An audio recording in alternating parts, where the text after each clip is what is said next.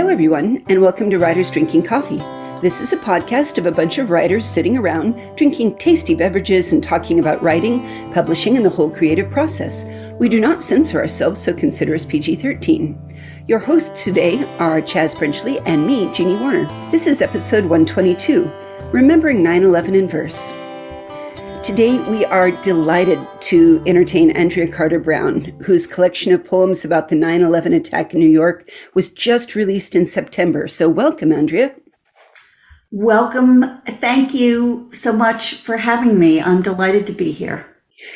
Well, you had such an interesting set of poems because, as everybody knows, this is the 20th year anniversary of 9/11. We all remember, much like when the Challenger exploded, when the towers fell, everybody remembers where they are. This is a very turning point for a lot of people. It changed their feelings about not feeling safe anymore. And you've dedicated a whole set of poetry to it. How did you start on this? Was it just catharsis? Where did you get started thinking about that? I didn't start it as catharsis. It did do that for me somewhat, but I started it as an attempt to add to the historical record a perspective which I didn't feel was being covered. Namely, it was my somewhat unusual experiences that day and in the aftermath, which, as far as I'm concerned, is ongoing. Part of what the pandemic has done to us, I think, is it's made us feel obviously less safe in some of the ways we didn't feel safe after 9/11. Right. And 9/11 prepared me for the pandemic in a way it didn't prepare other people. You lived in New York City, correct? I did. I lived a block from the World Trade Center. Wow. And I was there that morning, and I fled upon receiving a phone call from my sister in North Carolina, who had seen the plane going into the North Tower on Good Morning America, of all things. Yeah. And I looked out my living room window and knew immediately, just instinctively, that the towers would come down. This was, maybe shortly after 9 o'clock. Mm-hmm. So it was early. It was before things got really bad. And I just, in order to stay as far away from the towers and the things that were falling from them as possible, I fled south, somewhat unusually, and ended up on Staten Island, where I didn't know a soul. And then by a really circuitous route through New Jersey and Rockland County, I ended up that night, 12 hours later, in Westchester, where my husband coincidentally was in a business meeting. Was he aware of everything that had happened at the same time, or?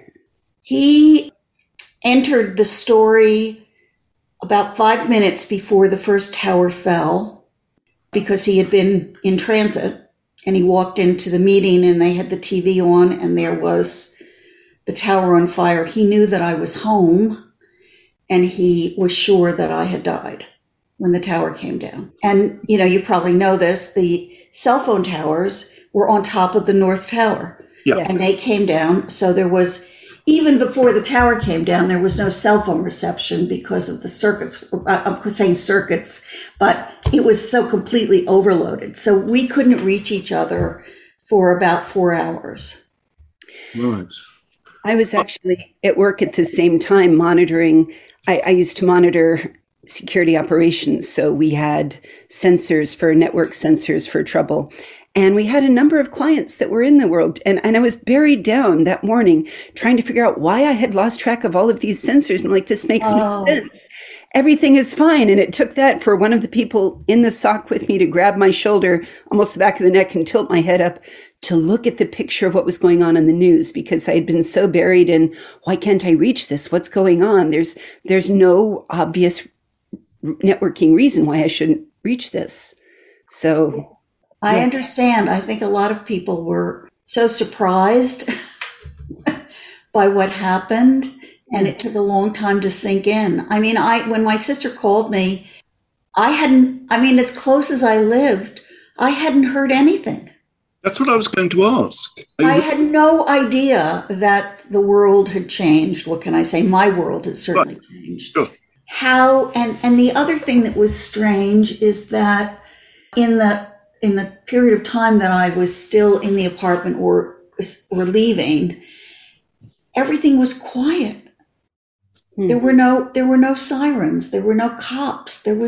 I know that there was a massive rush to the towers, but the only thing that I could hear besides the sounds from the fires and the debris and screams were helicopters circling overhead in this sort of around the smoke that was rising, and unable to do anything, unable to lower anyone to evacuate people.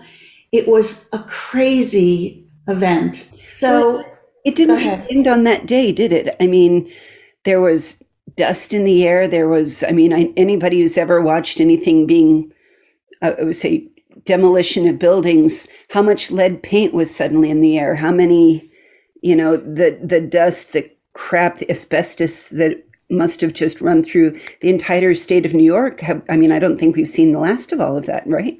No, and there's still people being diagnosed with diseases directly related to exposure to things that were released that day. One of the many struggles was that the government didn't have testing gear which could detect heavy metals, which had been pulverized so fine that as far as they were reassuring people who lived nearby or workers or tenants or businesses that no, the air was fine. It was just they said the asbestos flew away quickly. Well, the asbestos was in crystals which were minuscule. And so that ignorance and that boosterism guided the response in a way that made many of us very angry for a long time. It affected how quickly people could move back into their homes, meaning they were told their apartments were, quote, habitable, meaning safe, way before they were safe. Our landlord, we rented an apartment in this complex. Our landlord was supposed to replace all of the carpeting and paint all the surfaces and replace all the air conditioning, heating units, and all of the kitchen appliances. And he didn't replace the carpeting. He didn't power HEPA vacuum the hallways. They didn't seal off the ventilation ducts, which of course stuff was still coming in. Yeah. Because depending on which way the wind was blowing, it was blowing in our direction. So anyway, one of the reasons I'm living in California is that we moved because my health had been compromised by exposure to the dust. I have a particular form of asthma, which is called RAD, reactive airways disease. Whenever I'm near construction debris, I start sneezing, my throat gets constricted, I get hives, I start wheezing. This was a kind of asthma which was not well documented at the time, but from which many of us now suffer. Mine is under control, thanks to a good team of doctors in California and the help, the studies being done by the World Trade Center Health Registry. Mm-hmm. Did you have RAD at all before? Absolutely not at all. Nice. Yeah, not at all. And so here I am. But in addition to that, I have to say that living adjacent to a construction site / toxic waste site is not conducive to resuming one's life. There were many and constant reminders of that day. And the buildings that I lived in was a complex called Gateway Plaza. On September 10th, 5,500 people lived there. When we finally moved back in early March of the following year, only 500 people had come back. Wow. Everyone else had left. And for months and months, probably a whole year, there was a central courtyard in this complex that cars could drive around. And the building owner parked enormous dumpsters, heel to toe, around the circular drive. And all day long, people were throwing out stuff, just emptying apartments and getting rid of everything they owned. I believe it. I have sort of a question in all this. So you had been a writer and a poet long before this. How did the stress affect your creativity and your ability to put all of these thoughts and emotions and memoir into words? What did stress do? It shut me down initially for a long time.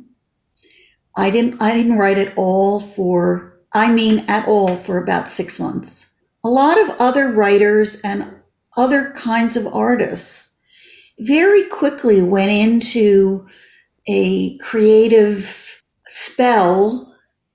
And so a lot of early work came out in response to this. Not me.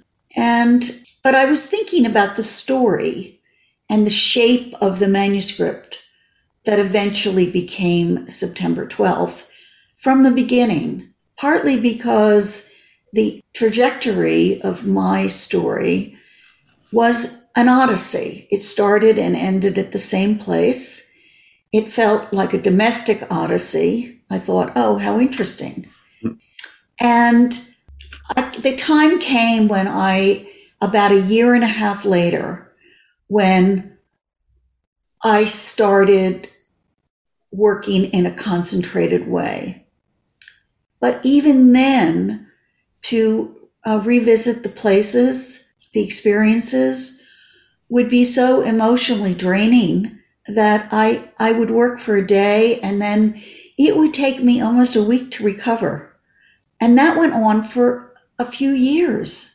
Why I guess I'm a masochist, why I kept at it, it's a little mysterious to me, but I was stubborn. I felt that this story, that someone needed to document this kind of 9/11 experience. And then I learned that I grew up in a small commuter town in New Jersey called Glen Rock, which funneled its workers to Wall Street because that was where the trains went to Hoboken across the river, and then the commuters would take, at that time, ferries across to Wall Street. I learned that town very small town, lost 11 people that morning. Wow. And knowing that town well, I could appreciate how everyone would have known everyone else one way or another, just the network of connections. And it made that aspect of 9/11, meaning the loss of life, the loss of particular lives, energized me. Right. And changed for me the focus of this book, so that my story became a sort of backstory to the story of the larger losses. I could see it being a community because this was one of the first shared tragedies that was, boom, we're great reacting to individual event tragedies, wars wage on, the things, but when they're just a day, it somehow feels sharper, doesn't it? Yes, I agree. I can look at it and say, really, there's only a couple thousand people that died, instantly at that day. And compared that to the hundreds of thousands that have died from COVID, but somehow it feels more immediate and more raw because it was a lightning flash, wasn't it? It was a lightning flash, and it was something that we had never experienced before. And it also was preserved by those portraits in grief with the New York Times did for as many years as it took to do a little portrait of everyone who could be documented who died. And So those of us who were still reading the New York Times, every day there would be a new group of victims. And we didn't avoid reading about them. We wanted to get to know them. I think so many things have happened since that it's hard to keep track. As you said, the hundreds of thousands of people just in this country who have died of COVID. I know a few of them. Probably you do too. I'm afraid so, yeah. And I know people's lives who've been just upturned by the way in which their loved ones died, which is hard to come to terms with. Yeah, that's one of the things, is that the COVID deaths, I mean, unless you're actually a healthcare worker, we don't see them. You know, we hear the numbers and we speak to friends, but we don't see the deaths. Whereas 9/11 was, you know, it was worldwide. Everybody's seen that. And I think that makes a difference too. That's a good point. I mean, I think the reporting about COVID has attempted to take us into hospitals and to take us into nursing homes. But there's a sameness. First of all, people are covered up, protect themselves. So you're not seeing eyes. You're talking through layers. There's no, or very little, for a long time, there was no touching. Yeah. Now, there was none of that in 9/11. But, for example, one of the things that I saw was in a disaster, one's faculties can be bizarrely made more acute. Mm-hmm. So I was saying earlier, it seemed to me like the world had gone quiet while this was happening, except for those helicopters. But when I stood on the ground and looked up at the North Tower from just outside my apartment, I saw some people on floors doing things that, how could I have seen that? And yet these are not images that I picked up anywhere else because I had them early. So somehow my sight saw a man in an office hurling a heavy office chair at a window, trying to break it. Mm-hmm. Repeatedly, because I must have looked up for 5 minutes. Mm-hmm. Then on a nearby floor where some of the very thick glass had been blasted out, so the window was open, and I saw two young women, the kind that would have been, well, I call them secretaries then, but they'd probably be data input operators now. In their early 20s, they climbed up on the sill of this window. They, right next to each other, hip to hip, shoulder to shoulder, with their legs hanging out. And they looked at each other. They held hands, and they jumped together. Yeah. How did I see that? Yeah. So when you started writing the poetry, do you still see them? Are these the stories that people will find when they read your book? They will. I tried to stick to in this part of the book, I tried to stick to my observed experience that day as closely as possible. And there are quite a few distinctive experiences. For example, I saw a man shot and killed on the street in Staten Island who was about 30 feet away from me. How bizarre is that? I saw swimmers in the harbor who had jumped into the water to escape, trying to be hauled out and saved. Unfortunately, the ferry that I was on could not do that. And so I saw them and then they vanished. I don't know what happened to them. So, and you've done workshops, and I understand that you've spoken and blogged before about the poetry of bearing witness. And yes. that seems like what a lot of this is saying almost the duty of the person who witnesses it to face it unflinchingly and say, this happened and I'm going to give you the words to make it real for you. That is some burden to take on, though. It is. Well, it's probably why it took me 20 years. What can I say? The book was finished and accepted 2 years ago. So I should say 18 years. Mm-hmm. And I did it in what I call fits and starts. I published 2 other books of poetry during this period, which had nothing to do with 9/11. Yeah. Did you publish any of the 9/11 poems separately before the book, or was it always going to be this one cohesive work? I published maybe a dozen pages of poetry from the book very early on, partly because I was invited to write for an anthology and a journal, and I did it.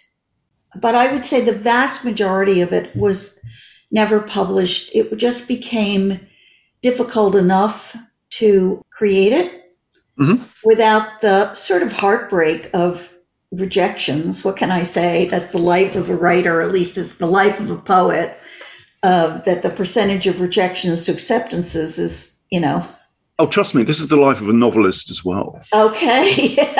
And the work is so much longer and took so much longer to write. So, so I stayed in my private world of bearing witness. I do hope that the work stands for us. It's particular, but I hope it's emblematic of a lot of experiences. Since this book has come out, or when it was pre-released, the overwhelming response has really taken me aback, because everyone seems to want to tell me their stories.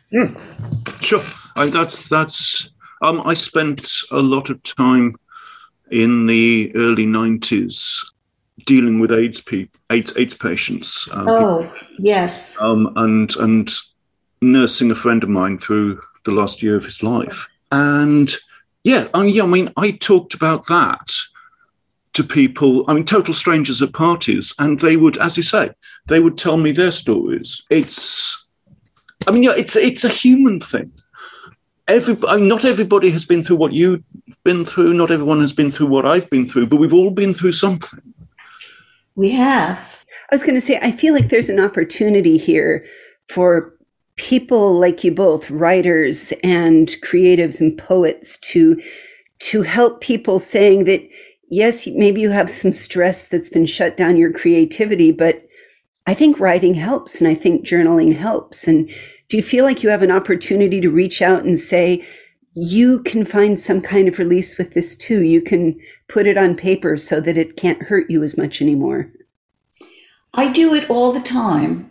But a lot of people who are not writers are so intimidated by the idea of writing that they can't break through to the place where it's as natural as talking. Right. There's a self-consciousness which intervenes between either the hand and the keyboard or the hand and the paper. And I find that weird, because for me, the self-conscious thing is talking. Yes, we're writers. That's why. Whereas paper, writing, it's an expression of emotion over time. You get to think about things. You get to figure out what you're going to say and say it in the way that you really want it said. And it's so much easier than talking. It is, and you feel less vulnerable because you can be in a place where you have control over your emotional safety. Yeah. There's been a wonderful body of poetry to come out of the AIDS crisis. Totally. And And I think it was in addition to the political activism about the medical neglect, the initial medical neglect. And I think the poetry contributed to an emerging sense of community around the issue. Yeah, sure. I lived in New York at the time, and it felt like, as horrible as it was a wonderful phenomenon to see that happen and to experience that devastating work, but emotionally just so powerful. Mm-hmm. I don't think the same thing has happened with 9/11.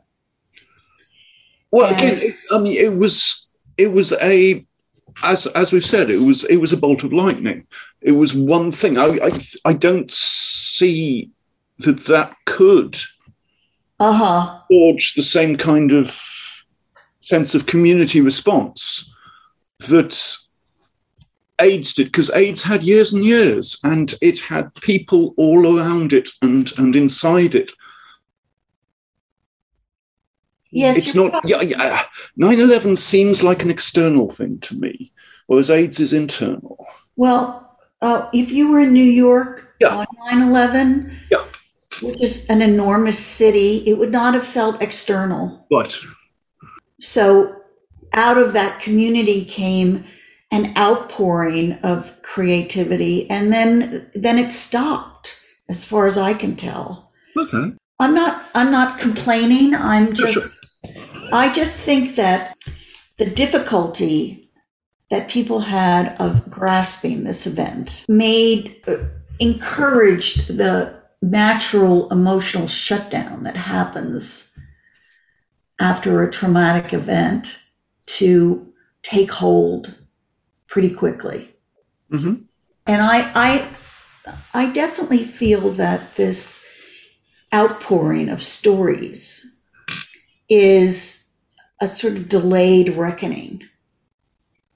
And I think the reckoning has been facilitated, I'm very sorry to say, by the wars, the natural disasters, the refugee and immigrant crises that have been festering. Many of them propagated by America's response to 9/11. Yes.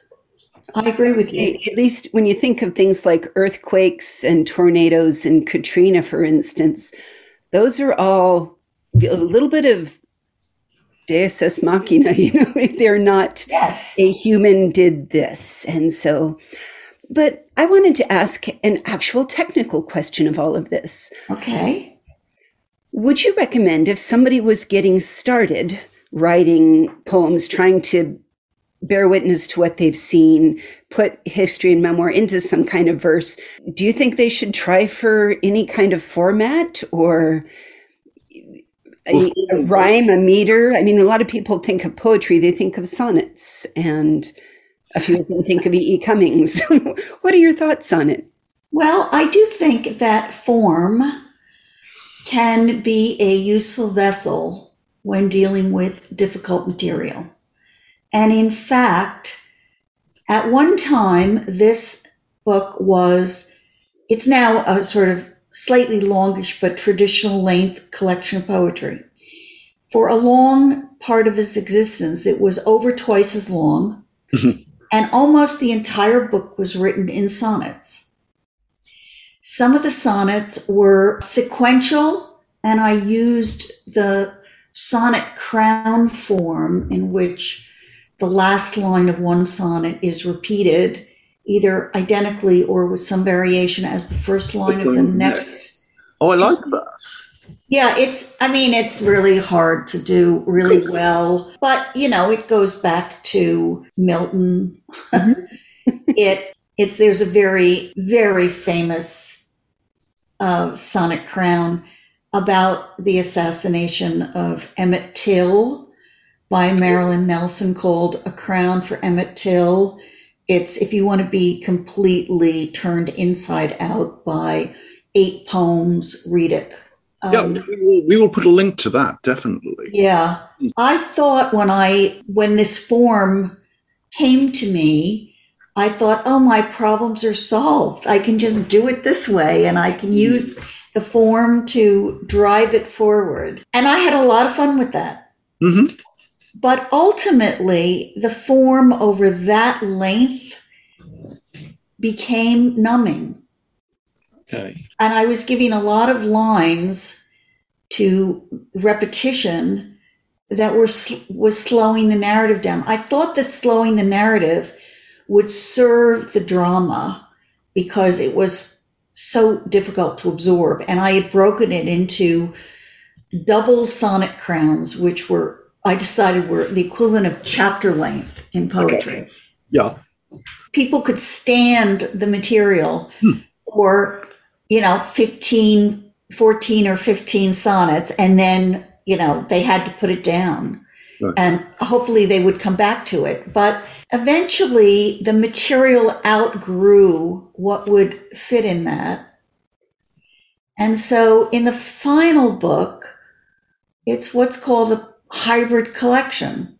So there's a section of lyrical poems, largely lyrical, about life living in New York before the towers came down. That sequence, which was the double sonnet crowns, is now an extended prose poem. So you took the sonnet crowns apart and rebuilt them as. I did. Wow. I did. Okay. And I felt liberated, I have to say. Okay. Did you keep the rhymings and such? I did and then some of what I call the standalone moments in the sequence survived as those sonnets. Right. And so they start with one line and they return to that line. Gotcha. And there are 14 lines, and some of them have end rhymes, some of them don't.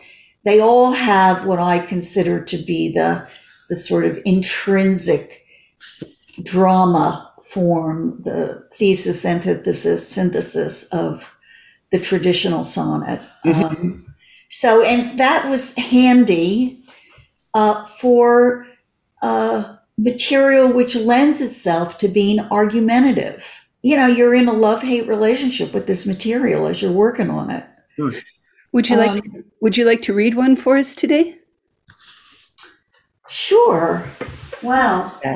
I mean, because you are all talking about the high-level forms of sonnet, and perhaps our readers might not all recognize it. I would love it if you read one of those examples. Wow. Okay. All right. I'm going to read one which has a very weird rhyme scheme, but which has a lot of internal rhyme. So hopefully that'll give a good impression of the liberties that I took. Okay. I like to take liberties. I mean, I'm not Keats. But working particularly within the strict forms like sonnets, it's all about taking liberties. Well, you may not agree that these are even sonnets, so I'm taking a risk in reading it. But for me, as I was writing it, I was thinking sonnet, and I made a lot of choices because of that. So this poem is from the middle of the book, and it's from the section of poems about the victims from the town where I grew up, Glen Rock, New Jersey. And it's called The Rock in the Glen, homage to Whitman. Picture a pretty town, peaceful, stately trees lining its streets, children walking to school weekday mornings. Picture cars, bikes, and pedestrians converging on the two train stations at the same time, the hurried goodbyes. Picture a quietness after the commuters leave, the pretty town like Sleeping Beauty, waiting to be kissed awake when they return. Picture the spill of play, parties, and gossip across yards without hedges or fences. Picture a breeze rustling the oaks and maples, spreading the news the morning of September 11. Picture a pretty town brought to its knees. Wow. I like it. I like it a lot. Thank you. Thank you. We will put links to your poetry and a lot of the other things that we've mentioned on our website, which is www.writersdrinkingcoffee.com. You can find us on Facebook or Twitter. We love email. Andrea, if somebody wants to reach out to you via email or follow up on some of this, can they do that? Yes, they can. They can reach me through my website, which is AndreaCarterBrown.com. And there's a contact page, and that email will get to me. Mm-hmm. I'm also on Facebook. I'm also on Twitter. I will put all the links onto our webpage for you so they can find you. Wonderful. Thank you. Thank you so much for joining and sharing this with us today. This is a lot of heavy thought, and I think it's only appropriate that we do that here. 20 years later, a good look back.